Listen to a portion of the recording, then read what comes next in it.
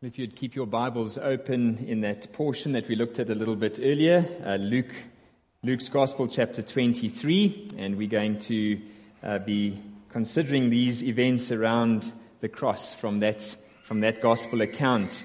Now, we live in a very visual age. I'm sure you would agree with that. An age of television and movies and YouTube, an age of multimedia presentations and immersive virtual reality games and things like that. And so, in the light of this, you may have heard people speak about God and the Bible and say things like, surely you can't expect modern people, especially the younger generation, to understand all the stuff that is written in a book. Well, I'd like to partially agree with those people who say these things. We do certainly live in a very visual age, but guess what? So has every age since the beginning of creation been a visual age. The whole Bible is a recollection of how man is a creature of the visual. Think about it. Satan tempted Eve with the visual. The Israelites made an idol of a golden calf because they wanted something visual to worship. David fell into adultery and murder because of visual temptation. So, although yes, God has forbidden that we may not make any visual representation of Him in order to bow down and worship Him, nevertheless, God in His grace gave to His people many visual things in order to reveal Himself to them and in order to reveal His way of salvation to them. And so as we go right back to the tabernacle with all its intricate construction details, the interior decorating, the furniture, and then we look at the sacrifices and the rituals and later on in the temple in Jerusalem, we find that all of these things were meant to be dramatic visual aids to point God's people forward to the greatest of all dramas which would unfold on that first Easter morning 2,000 years ago. And so I want us to focus this Good Friday on the greatest of all dramas as it played out in the history of humanity. The stage is Calvary. It's a small hill outside the city walls of Jerusalem. It's a place of death. This was a place that was an abomination to the Jews. And as we consider in our mind's eye the events of this great drama, I want us this morning to focus on Act 1. Act 1, which is playing itself out in 3 scenes around the cross of Jesus. And like most gripping dramas, each scene revolves around a key dialogue. In our case, it's between Jesus and various characters in this great exhibition of God's unfolding plan of salvation. Now, I don't know about you, but there's nothing more frustrating for me than when I've watched a 2-hour-long detective or crime or suspense kind of movie to suddenly find the credits are rolling by and I realize that I just didn't get the plot. I missed the crucial links between the clues that were dropped along the way and certain pieces of evidence and various characters who were not who you thought they were, and you are left confused and frustrated. Well, this morning it's absolutely vital that we get the plot of this drama.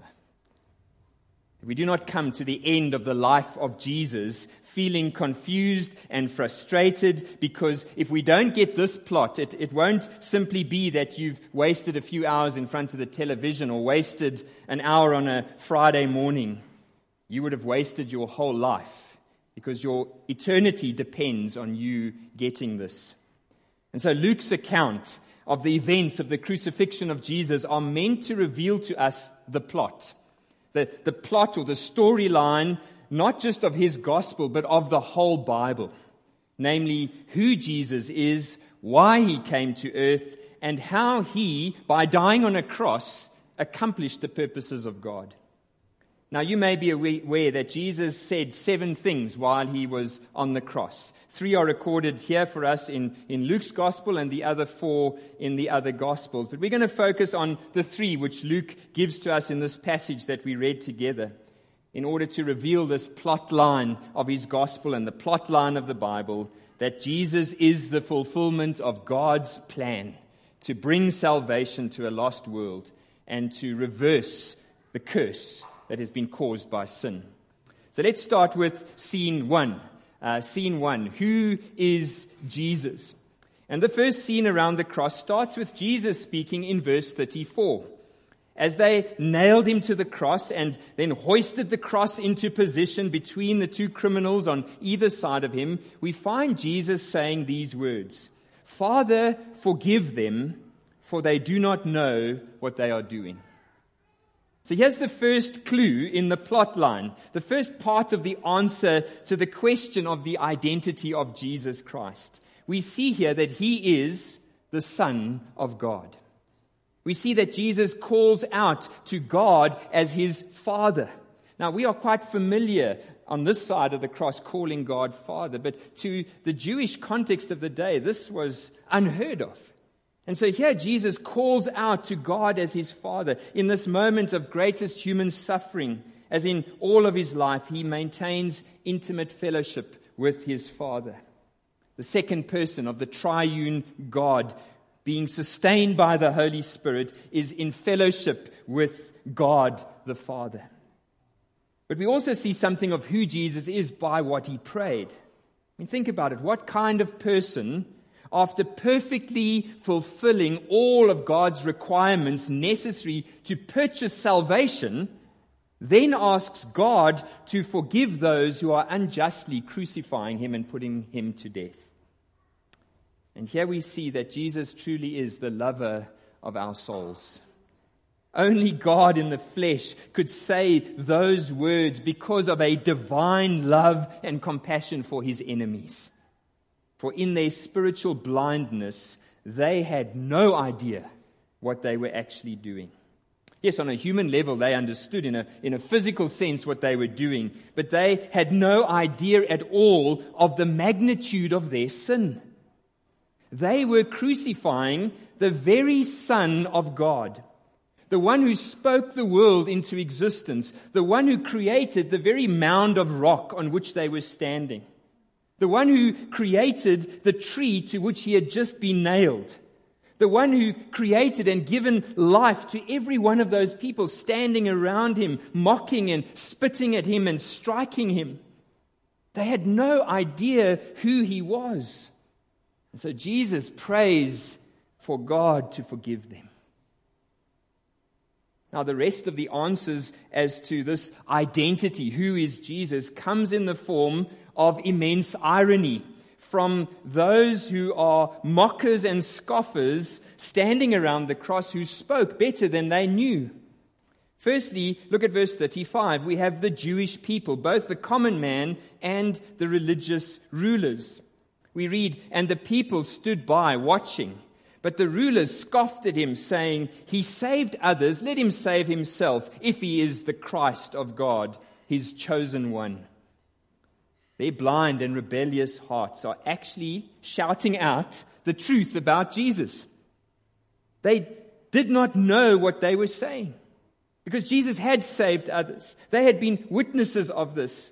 Jesus was the Christ, that is the Messiah, the chosen one of God. He was this long-awaited Old Testament Messiah. And he came to do exactly what the Old Testament, as we've seen in Isaiah 53, had prophesied. He came to save sinners. The very things that they thought would mock him was actually a declaration of the truth. And here's the amazing irony of their mocking statements. Jesus was doing exactly what he needed to do to make that salvation that they spoke about possible. In not saving himself and coming down off the cross, he was actually accomplishing the salvation of sinners. The next group who reveal something of Jesus' identity are the Roman soldiers. These were Gentiles. These people knew nothing of the rich Old Testament prophecies about the Messiah. And yet in their ignorance, they also proclaim the truth about Jesus. In verse 36, the soldiers also mocked him, coming up and offering him sour wine, saying, "If you are the king of the Jews, save yourself." These words, together with the inscription that Pilate had written above Jesus on the cross, perhaps in jest, was nevertheless the truth. Jesus is the King of the Jews. Not the Jews in a kind of nationalistic or political sense, but here we have King David's greatest son. He was the one whom God promised would reign on David's throne for all eternity. And again, in irony, they mock him. They mock him to save himself, not realizing that because he was the king, that he was fully in control of the situation. Jesus was not the victim here. We need to get that right. Jesus was not the victim here. He was the king who was reigning and ruling while being crucified. He willingly gave up his life unto death to accomplish his purposes. And then the final group who reveal the identity of Jesus at this scene 1 around the cross are the two thieves, these two criminals. I think the best modern translation in our understanding would be terrorists. These two guys were terrorists. At least initially, it seems from some of the other gospel accounts that they were both involved in cursing and reviling Jesus. And in verse 39, Luke records the specific words of one of these criminals at this point. One of the criminals who were hanged railed at him, saying, "Are you not the Christ? Save yourself and us." Now, these criminals were most likely Jewish, but they were definitely not the religious type. These were not your average Jewish synagogue attendees. These were hardened criminals who probably just knew enough about the Old Testament to be dangerous.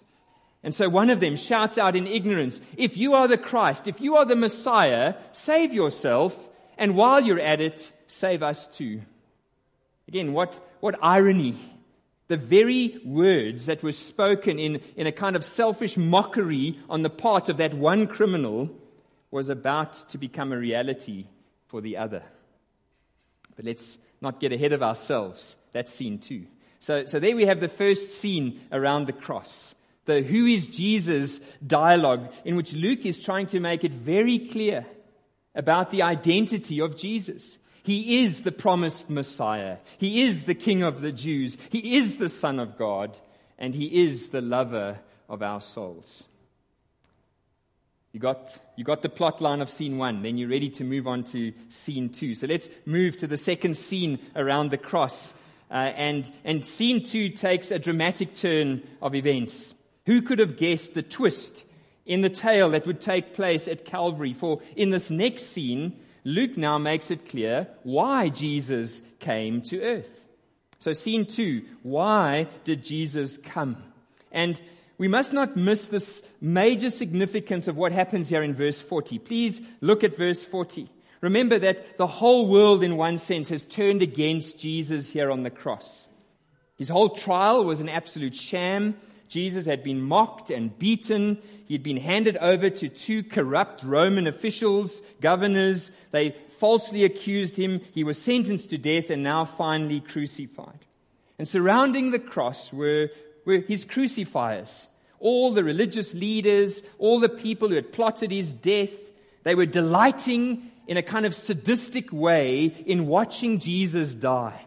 All of them shouting out curses and abuses and adding insult to injury. We are told by scholars that crucifixion was not necessarily the most painful way to die, but it was intended to be the most shameful.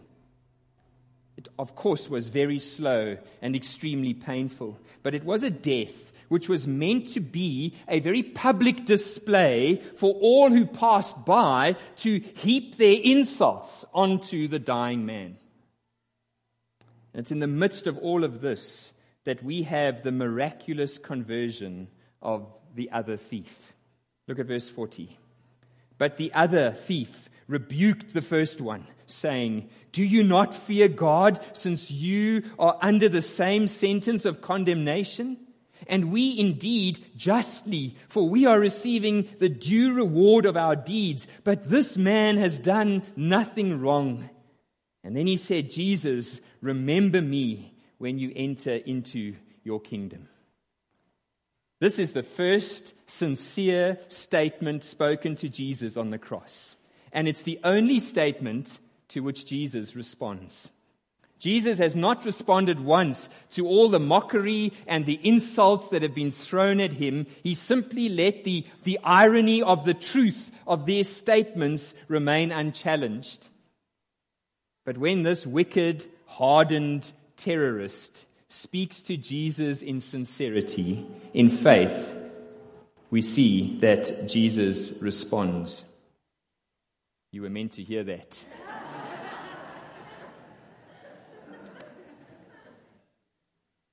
What a comfort to us today.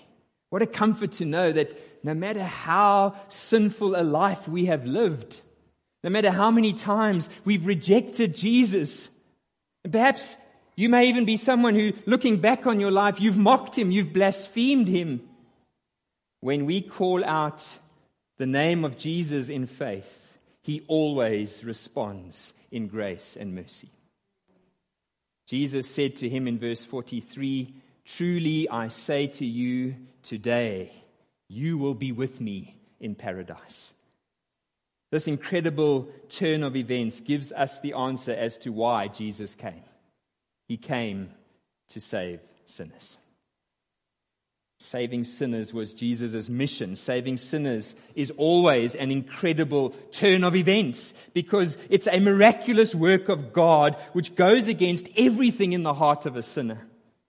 Here in scene 2, in just a few verses, we have the entire account of the salvation of one man. This man, on the cross next to Jesus, had gone from someone who'd lived a life of crime and violence, someone who publicly reviled the way of salvation, who had actually, a bit earlier in the day, blasphemed the Son of God to his face. He had gone from that to someone who now saw the truth about Jesus and why he came to earth. In those few hours on the cross, he came to understand his own sinfulness and the reality that he deserved what he was getting. He came to see his desperate need for salvation, and ultimately he became a man who confessed his faith in Jesus Christ and then committed the remainder of his life and all of his eternity into the saving hands of the King of Kings. How is that possible, you may ask? He didn't go to church. He never read a Bible. He never prayed the sinner's prayer, walked to the front, or got baptized. He couldn't take up church membership. He couldn't become a Sunday school teacher. He had nothing to bring from his past, and he had nothing left of his future to offer. He seems to me to just be a desperate man who saw Jesus to be the only hope that he had left. Exactly. That is the Bible's message of salvation. In fact, any message of salvation, any so-called gospel which proposes anything else is no gospel at all. Every single person who is genuinely saved by Jesus Christ has had to follow the exact same route as that terrorist. Do you see yourself in that man this morning? Can you identify in your conversion, your coming to faith in Jesus Christ, the elements of that man's situation? There may be some of you here today who think that you are a Christian. You were raised in a Catholic or a Dutch Reformed or a Baptist home. You were perhaps baptized as a baby, and then you were confirmed as a teenager.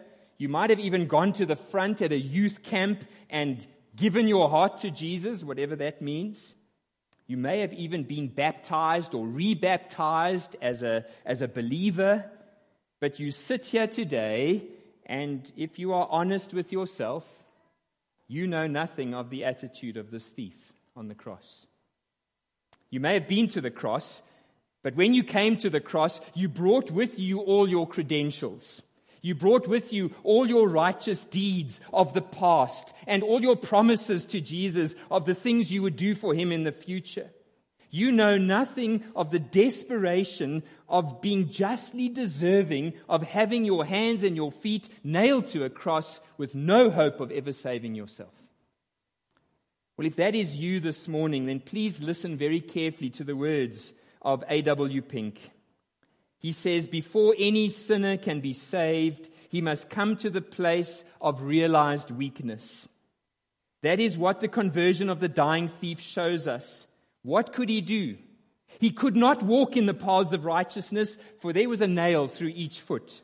He could not perform any good works, for there was a nail through each hand. He could not even turn over a new leaf and live a better life because he was about to die. And my reader, those hands of yours which are so ready for self-righteous acting, and those feet of yours which are so swift to run in the way of legal obedience, they must be nailed to the cross. The sinner has to be cut off from his own workings and be made willing to be saved by Christ. A realization of your sinful condition, of your lost condition, of your helpless condition is the sole prerequisite for coming to Christ for salvation. For Jesus Christ came into the world to save sinners. Well, that brings us to the end of scene 2. And now we turn our attention to the third and final scene around the cross. This one is recorded by Luke to explain to us how Jesus achieved the salvation of sinners. This final piece of the puzzle on which the entire plot line of the Bible hangs is found in scene 3. How did Jesus, dying on a cross, achieve the purposes of God? Now let's just, to get the context here, recap the timeline of the crucifixion. Jesus had already at this point been on the cross for 3 hours, suffering the worst physical and mental and emotional affliction that the devil and his servants could possibly muster. But the true reality of the cross had not actually yet begun. It begins in verse 44. For 3 hours, God turned the full face of his wrath and judgment for the vileness and the guilt of man's sin upon Jesus. And the immensity of this can never ever be understood by us. Please don't think that you can actually grasp what took place in those 3 hours. But as much as we can never fully understand it, may we never ever underestimate it.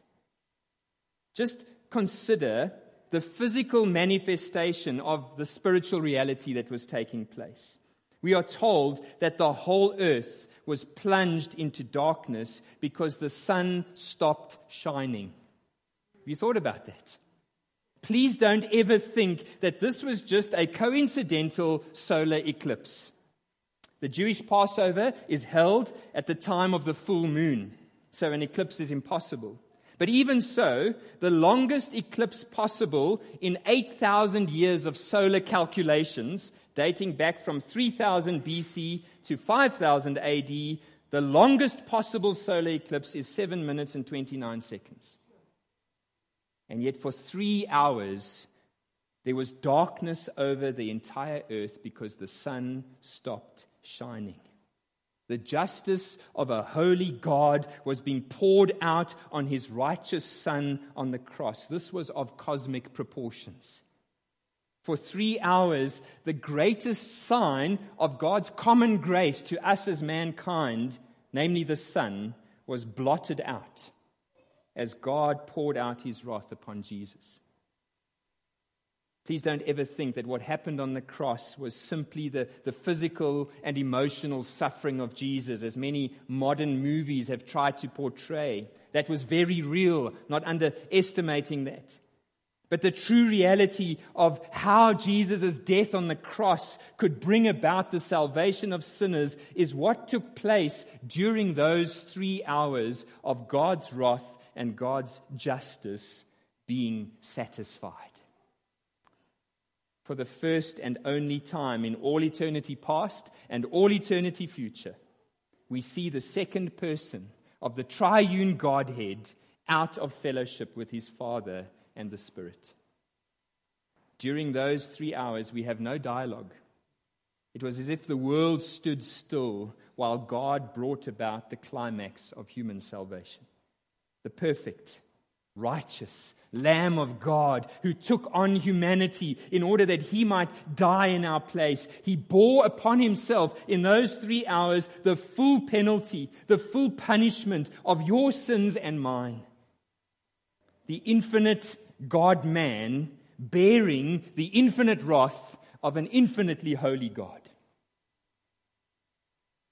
And at the end of this time, after Jesus had drunk the very last drop of the wrath of God against sin, as our song item mentioned a little bit earlier, Luke tells us something of profound importance. He says the veil of the temple was torn in two. Now, if this had not been done by God, it would have been the most serious disaster in all of Jewish history.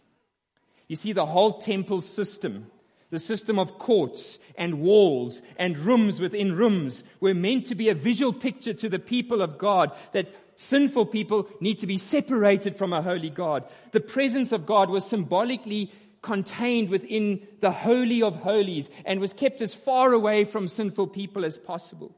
Access to God was controlled by a series of prescribed washings and sacrifices and rituals and priestly mediation. All of these things were pointing forward to Jesus. We know that no one could go into the presence of God, for if they did, they would have been struck down dead.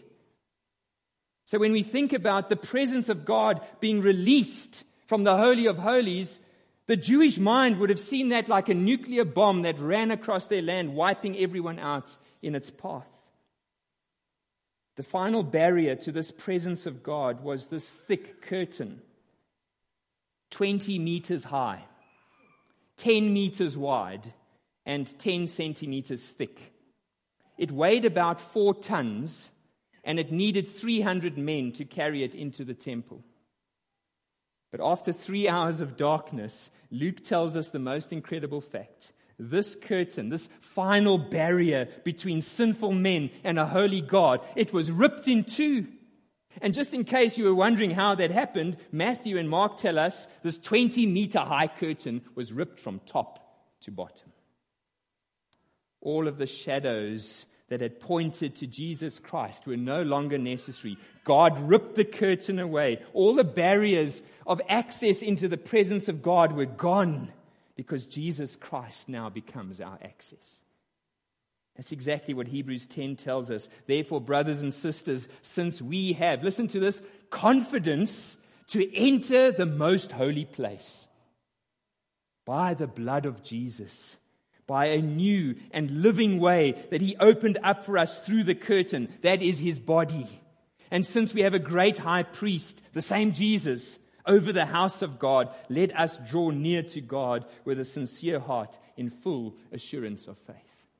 Now I understand why that Jewish girl who was converted said her entire studying of the Old Testament for all those years left her feeling that God was remote and distant because He was locked up in a temple behind a curtain. But in Christ, that curtain, that barrier was ripped. We have access into the very presence of God. And so this scene 3 ends with a monologue. Jesus, verse 46, calls out with a loud voice and says, Father, into your hands I commit my spirit. And having said this, He breathed His last. Many great preachers have preached an entire sermon on this last statement, but with this I'll conclude. These are words of final accomplishment. Not simply just the completion of something which Jesus needed to endure, but these are the words of accomplishment. John tells us that just before Jesus said these words, He cried out what? It is finished. It's finished. Jesus had done the will of His Father. His work of salvation was finished. The only work left to be done was to overcome death itself.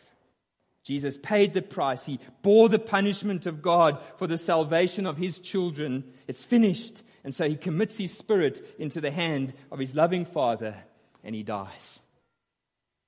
Thank God for Act 1. But the drama is only halfway. There is a second act.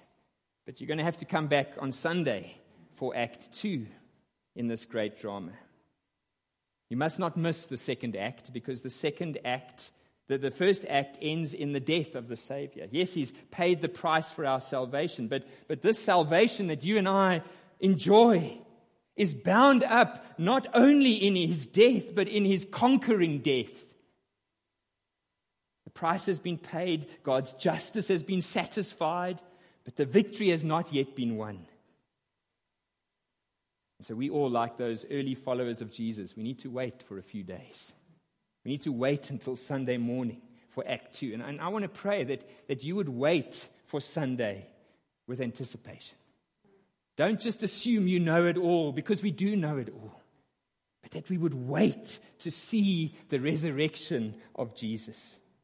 But before we leave here today, we need to ask ourselves the vital question. As the credits are rolling by, you can always tell when a pastor's kind of toning down towards the end. As the credits are rolling by, the question is, do you get it? Do you get it? You see, there's only one of two responses to this drama which God so graciously revealed to us on the stage of history. And we see the two responses in verse 47 and 48. The centurion, this is a Roman soldier, a general, over a rough man, a hard man. Look at what he says. The centurion, seeing what had happened, what did he do? He praised God and said, surely this was a righteous man. Verse 48, when all the people who had gathered to witness the sight saw what took place, they beat their breasts and went away. The events of the cross either lead you to praise God as someone who is transformed by the love and the grace of God in the person of Jesus Christ, or it results in you leaving today, perhaps beating your chest in sympathy or confusion or maybe even disdain, but walking away to return to your life of rejection of the way of salvation offered to you at the cross.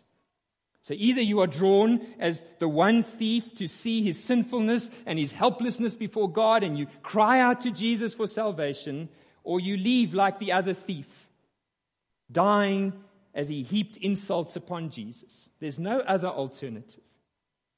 If the cross teaches us anything, it's that God will not overlook your sin.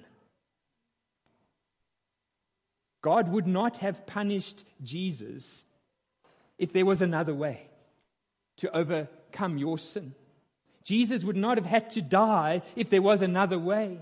God will not overlook any sin that is not covered by the blood of Jesus. It's either your death and punishment for all eternity, or it's Jesus in your place.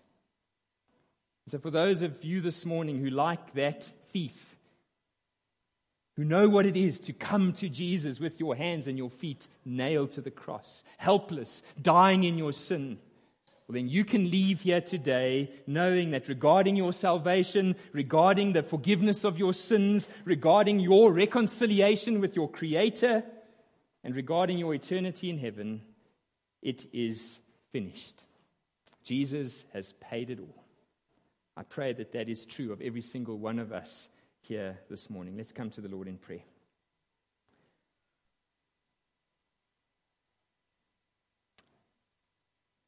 Father, we marvel at the events that unfolded on that hill of Calvary 2,000 years ago.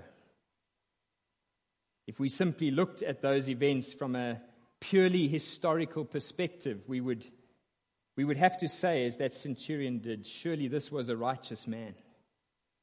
But with all the knowledge of your revelation revealed to us in the pages of the Scriptures, the Old Testament prophecies, the record of the law and our need to be saved, we can come to that hill and we can cry out, Jesus, remember me when you enter into your kingdom.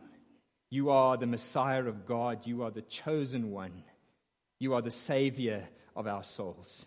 And so we cry out to you today, perhaps some here today for the very first time, that you would forgive us for our wretchedness, for our sinfulness, that we would stop trying to bring things to offer you to make us acceptable to you, but we would just cry out to you in our desperation to save us.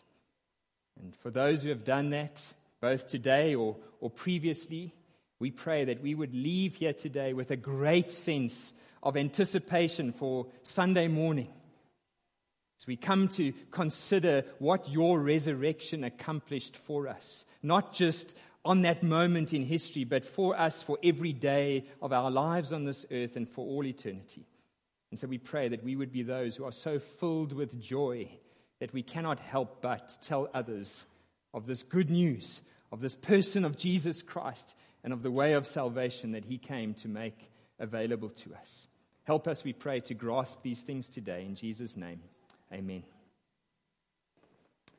We're going to close the service this morning with our final hymn, which really just calls us to do what I've prayed. Come, behold the wondrous mystery. Let's do that as we close.